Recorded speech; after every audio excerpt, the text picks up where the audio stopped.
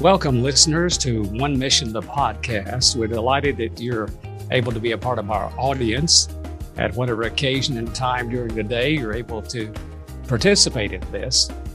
We also want to remind you that we're on YouTube for the visual part, and this podcast is a focus on missional issues and concerns and also developments.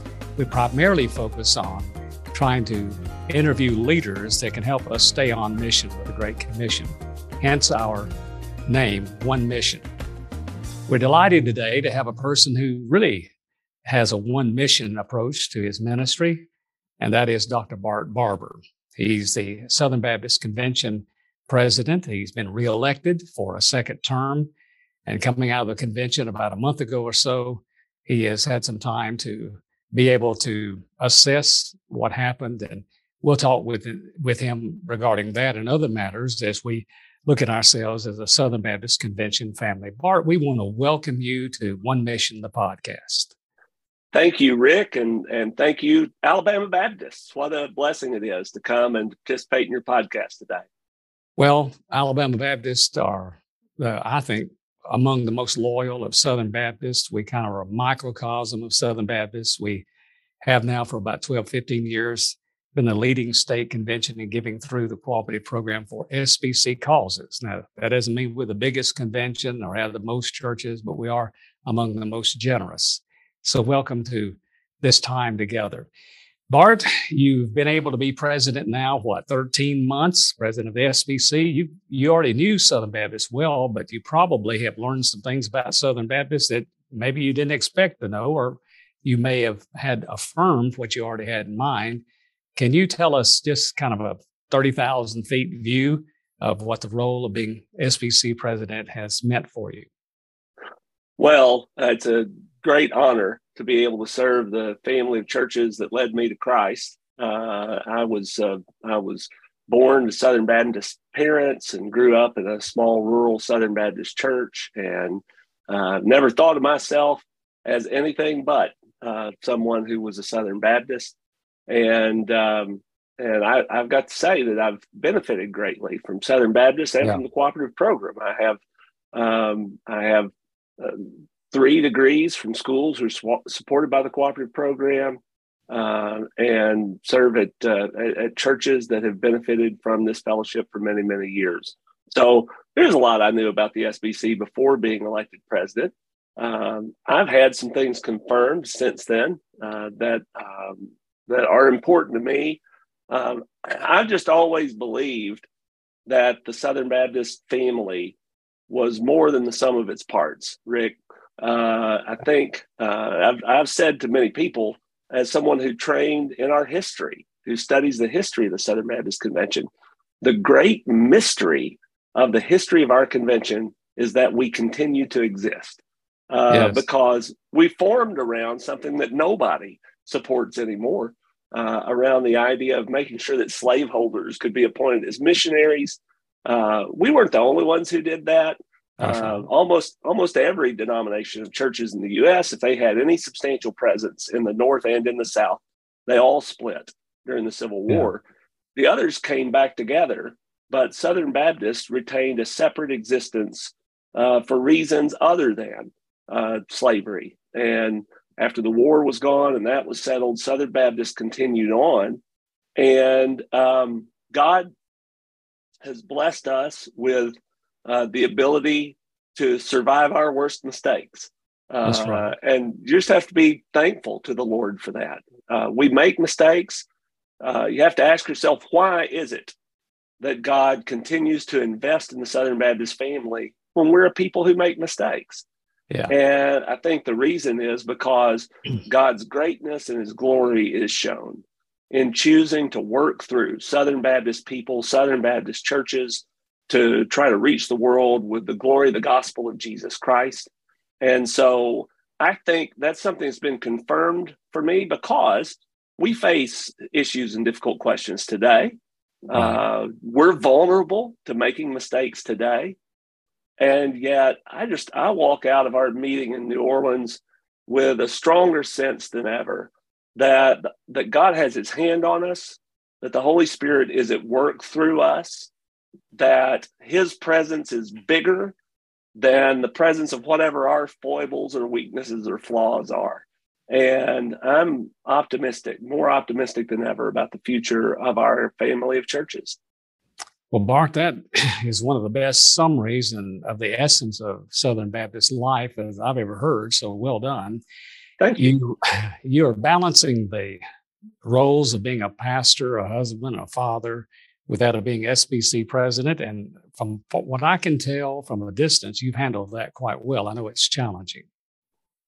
Well, it's been a very difficult year for me for serving as president of the SBC. I was reluctant to do this. I know everybody's supposed to say that they're reluctant to do it, but I really was. My daughter is a senior in high school this year. It's a difficult year to be traveling around to do Southern Baptist things. My son is 20, so they're both really at vulnerable and important age for their dad's affections to be distracted away by other things. Most of the people who are watching this will know that my mother has been sick and passed away just before the convention's annual meeting. And also First Baptist Farmersville is in a position where after many, many years of being about the same size, our community has started to grow and our church has started to grow. And they need me more now. Probably every aspect of my life needs me more now than they needed me 2 or 3 years ago. And so, I've just had a sense of calling from the Lord for all of those things. God called me to be a pastor here at FBC Farmersville. He's called me to my wife and to my children and to my siblings and to all of those responsibilities. And he also, I feel, called me to serve as president of the SBC. And I know I do all those things imperfectly, but I'm doing my best to try to serve them all faithfully. The key word there is calling. And when you have a calling, you have a sense of balance. That's kind of mythical. Balance is a myth in a way, but you have what I call a wobbly balance that comes when you have a calling of God. Humanly speaking, it's just hard to get a true balance. But I think from what I can tell, you've done an excellent job. And the fact that you didn't have anyone added to your staff to be able to help you with this says a lot about the church and a lot about you and a lot about your staff as well. So I commend you. Got an amazing staff here. And honestly, our bench is pretty deep when it comes to members of this church too. And so everyone has stepped up in commendable ways. Well, not every church is built and oriented to do that. So that says a lot about First Baptist Church, Farmersville. Now, looking back on New Orleans just a moment, we had a lot of business matters to consider there.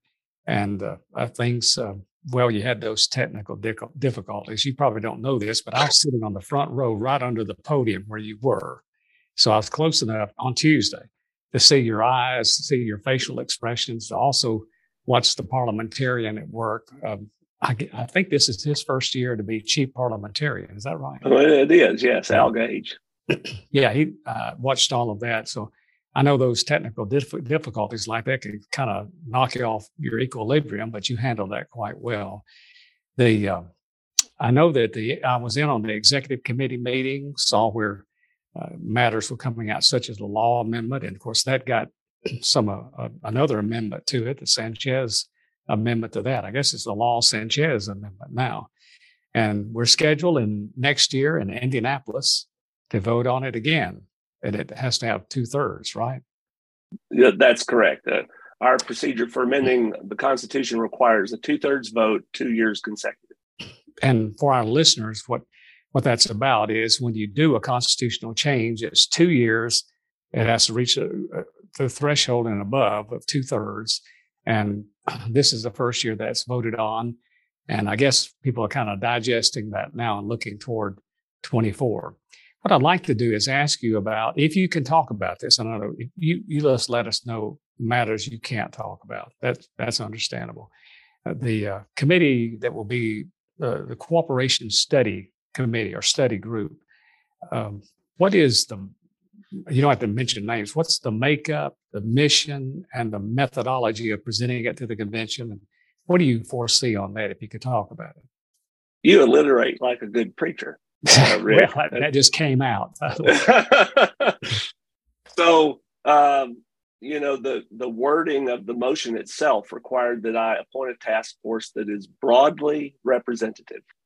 And so I take that seriously. I think the president of the convention has basically three responsibilities: the responsibility to protect the rights of the messenger body, the responsibility to answer any questions that the messenger body has, and the responsibility to execute what the messenger body has told them to do. This is one of those cases where two of those things are in play at the same time. I have to execute a responsibility that was given to me. I'm supposed to appoint a committee, and I've been told that committee is to be broadly representative. So it's going to have to be a large enough group in order to try to represent as well as possible what's a very broad and diverse family of churches here in the SBC. And so it's going to have to be broadly representative in that way. I hope to have it made up from people of different ages. We have younger people who are engaged in the life of the SBC. We have older people who are engaged in our convention as well. It needs to be geographically diverse. So they can't all be from Texas, they can't all be from Alabama. But instead, we need to try to take a look at representing various regions within the SBC with the people who are serving on this committee. I think there's also an important factor for us to consider ethnic representation because we are an ethnically diverse family of churches, and we want to make sure. I think that's really especially important because there's a lot of culture and viewpoint difference that comes with the ethnic diversity that's in the convention.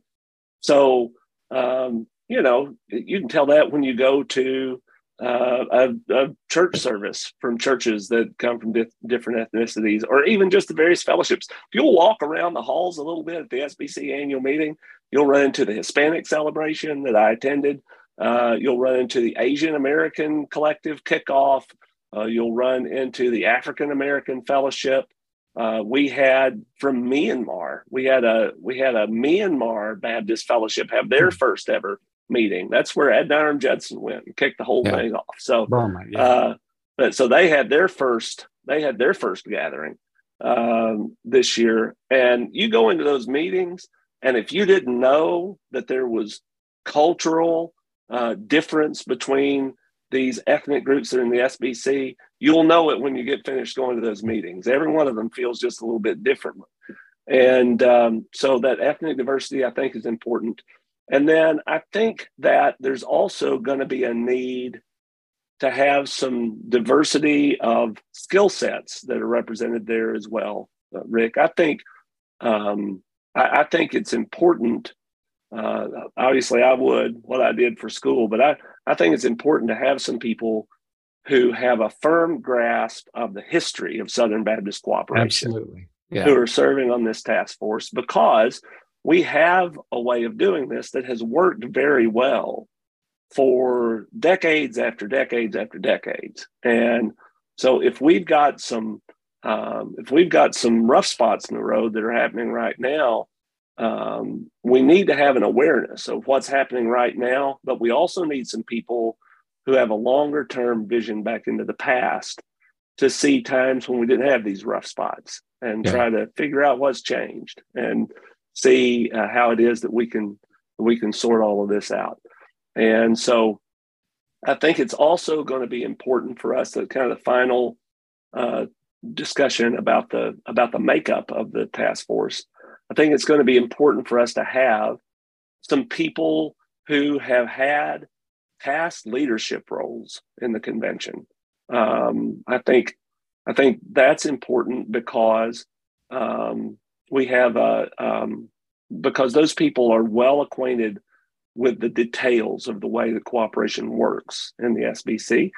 But then I think it's also important to have a person or two on there who sees things from the pew, if you will, who are able to offer that perspective as well. I think that keeps us from being too inbred in our thinking when we allow some people who haven't necessarily been a past president of the convention or something like that to be engaged in that.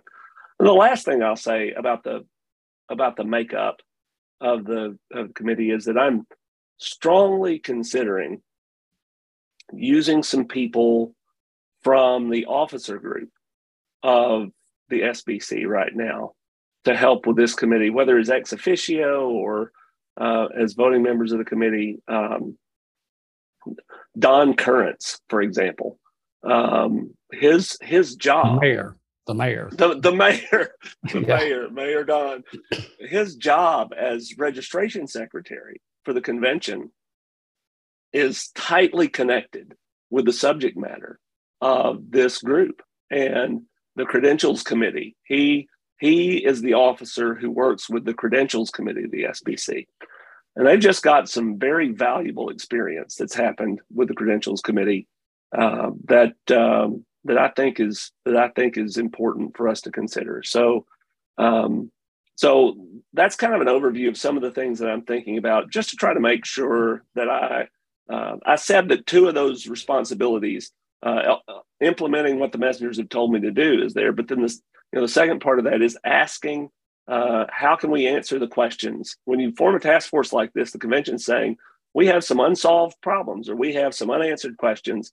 And so I want to make sure that makeup brings the skill set in necessary to give the messengers the very best answers that they can. This task force does not get to decide what it means to be in friendly cooperation in the SBC. The messengers decide what it means to be in friendly cooperation with the SBC. The job of this group is to explore it thoroughly and give the messengers the information that they need in order to make a wise decision about what it means for us to cooperate within the SBC, to get that information together, and maybe make a good recommendation also for the messengers to consider. The methodology that you asked about, they're going to need to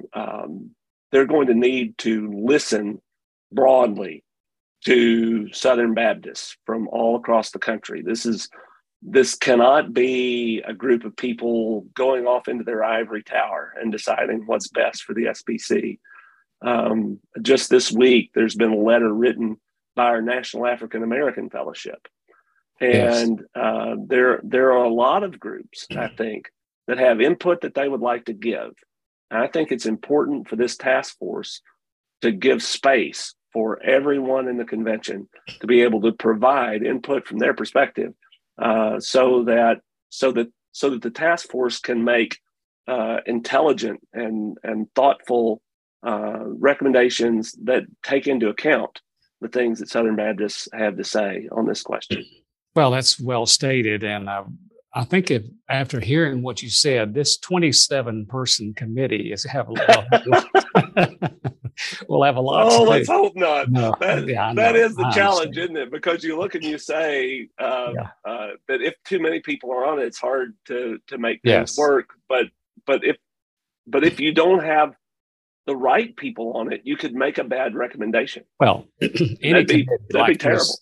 It needs to be big enough to get the job done representatively, big enough to represent, but small enough to get the job done is what I'm trying to say. So it won't be as clunky if it's like dealing with the legislature or something. But that's well said. And Bart, I know you've given a lot of thought, a lot of prayer to this, and want you to know we're praying for you as well. And we didn't just start yesterday praying for you. We started when you were elected, and we'll continue to do that.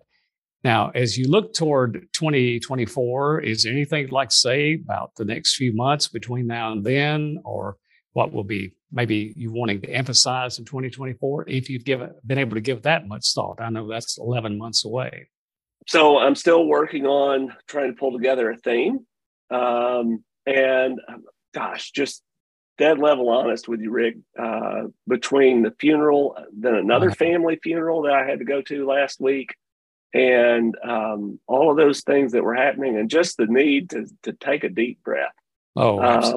I can honestly say that I've done very little to get ready for 2024. Besides just a couple of things. I'm working on these task force appointments. That's sort of the first job that has come to me. Um, and then I'm also I sat down with Al Gage and we went over the tape, just like the with the parliamentarian. chief Yeah. parliamentarian Al Gage. Yes. Yeah. And we went over the tape of the 2023 annual meeting from beginning to end, just looking to see if there was anywhere that we could improve. And so right now I'm at the point where, in that way and in other ways, I'm debriefing out of New Orleans. Right. And I think that's fruitful time spent before starting the pre-planning for Indianapolis. Well, I admit that was a premature question, but it's just one of those that you always No, I think thank you about. for giving me the opportunity. I thank you for giving me a Yeah. chance to say that. Well, if that helps stimulate some thought, but I do think you're right. Debriefing helps you prepare. If you're not looking back at what happened, you're learning from that, looking to the future, that helps enormously. Bart, also, let's brag on Southern Baptist a bit.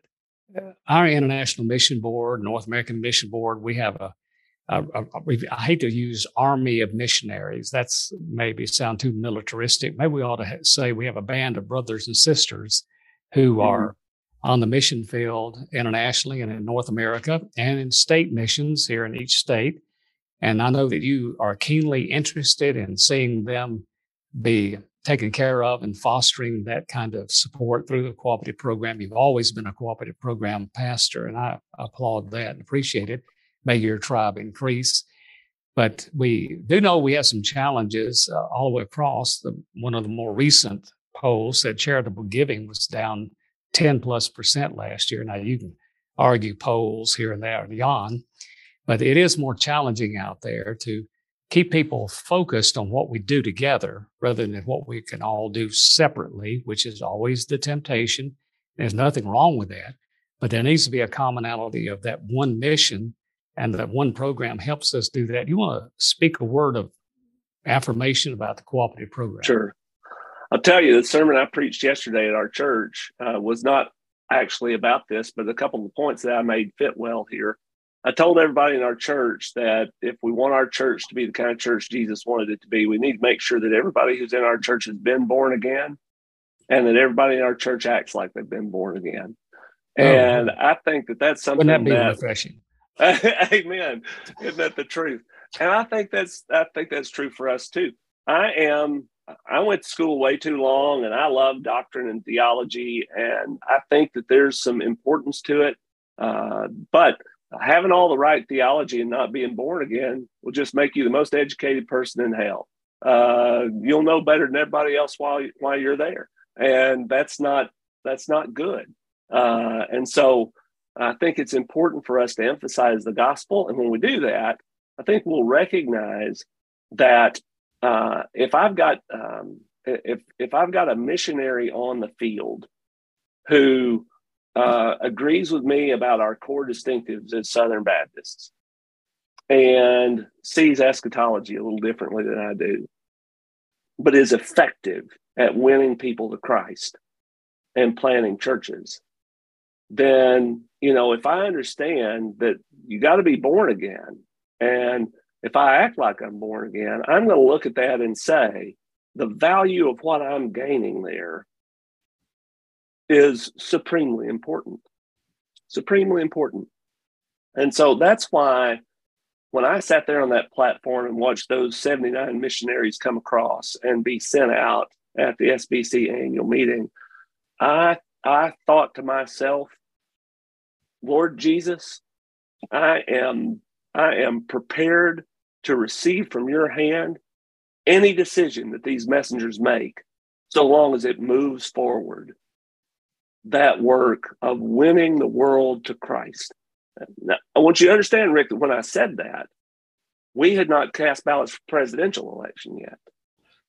And very much in my heart, I had in my mind, if I win, if Mike Stone wins, whatever God needs to do to keep those people who are up there standing behind those screens on that platform moving forward, to go even into the frightening places in the world, to share the gospel of Jesus Christ. May God bring whatever outcome in that vote needs to happen for that to keep going, because that's the important thing that's happening through the SBC annual meeting is the sending of those folks, and not just the international missionaries, but also the NAM church planners, also Absolutely. the people in Alabama who are active in disaster relief, who are sneaking across the border into Mississippi to help with those tornadoes, and going all over the world to because our disaster relief actually goes internationally too. And so when you look and you see the mission that's being accomplished